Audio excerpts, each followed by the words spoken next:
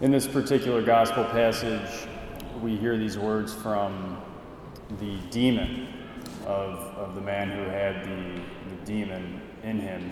He was possessed. And he said, What have you to do with us, Jesus of Nazareth? I know who you are. I know who you are. I think understanding who Jesus is, this demon knows who Jesus is in this gospel passage, this dramatic gospel passage. Understanding who he is probably more difficult than it ever has been in the West, in the Western world.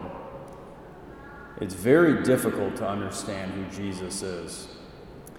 Part of this is because we as Christians are completely split up since about more or less the 16th century. We had this dividing of the church. There used to just be one church, the Catholic Church.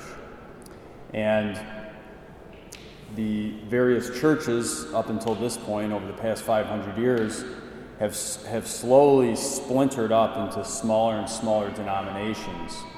And so now the Catholic Church is kind of seen amid Christianity as just one of the different flavors of Christianity. It's just kind of like one church among many churches. And all these different little churches, all these churches that we have, these Christian churches, all have different nuanced understandings and ideas of who Jesus is. For the most part, they all say slightly different things. On top of this, really, over the past 50 years particularly, we as Americans, in a cultural way, have embraced a religious pluralism. And that word can mean a lot of different things, but in the context that I'm using it, it's the idea that all religions are basically different ways of describing the same exact thing. So all religions are basically all leading towards the same thing. They're all just kind of different pieces of the puzzle. We're just kind of looking at things from a different angle. Religious pluralism. This is a very popular idea. And it's kind of almost assumed as though that is the case among certainly most young people, but even among various different generations. This, of course, is a way of, it kind of fits with what we like as Americans, which we do like to be tolerant for the most part. We like to embrace different people of different backgrounds, and so this kind of fits with that desire to kind of have peace and harmony. So we kind of go along with this idea sometimes. And in this view, Jesus is kind of a great teacher. So Jesus is a great teacher. He's one teacher among many teachers, these different world religions. Maybe he's even the greatest teacher, but he's a teacher. And in this view, he is kind of standing in line with the Buddha. He's standing in line with Confucius and Muhammad and Moses. And then there's Jesus. And all these guys are basically all kind of doing the same thing. And unless we're very, very intentional as families, because we tend to spend more time in the culture itself, especially now we're completely immersed with the ideas of the world and whoever the kind of the big idea makers are because of social media and the way that we live our lives with technology now. We just constantly have all of these various ideas that we're soaking in without even necessarily realizing it.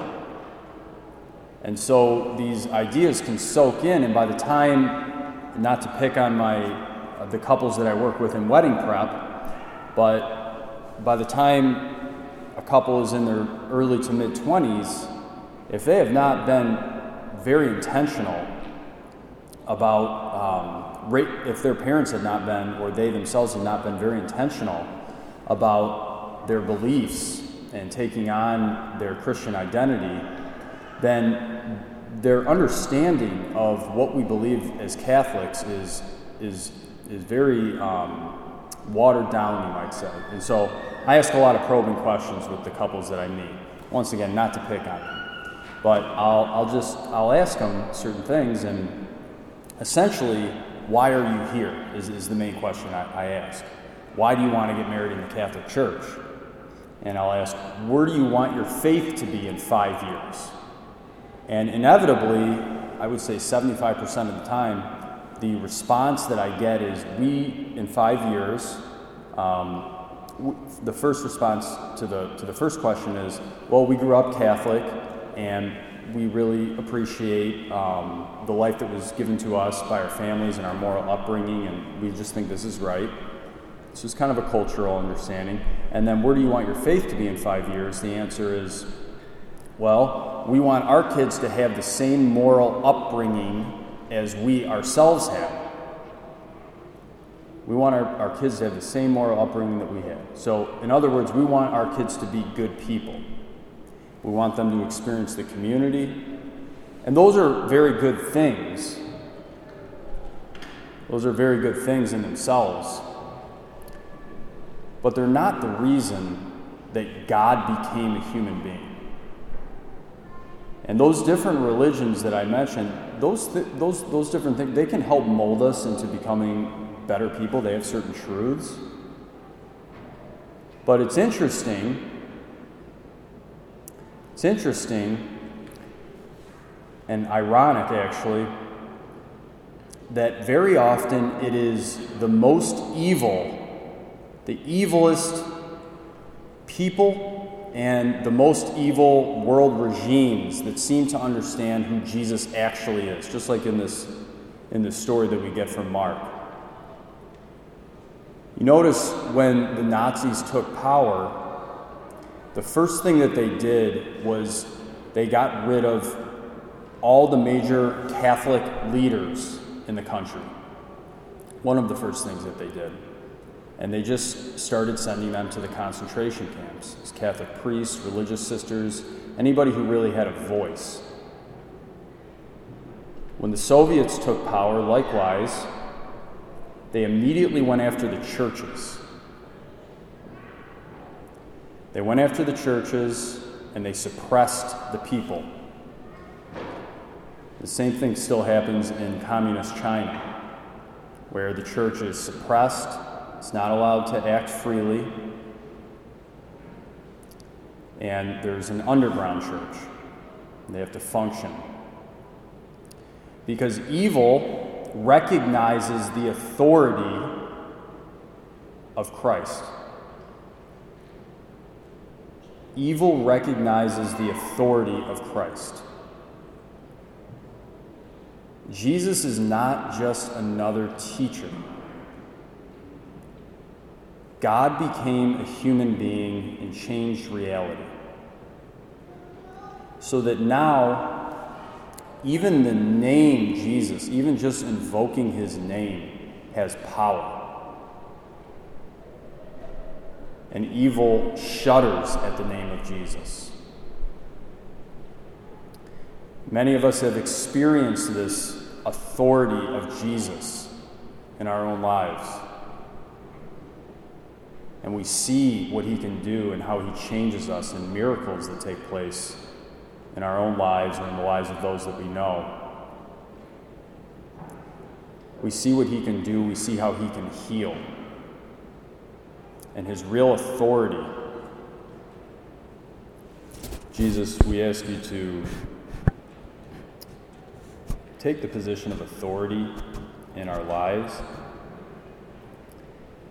Help us to not be deceived by a watering down of who you actually are and the power that you've entrusted to the church, that you've entrusted to priests and the priesthood. and for all the baptized. Help us, Lord, to have trust in you and your real living authority. And help us to not have any fear about anything, trusting in your authority. We ask this through Christ our Lord. Amen.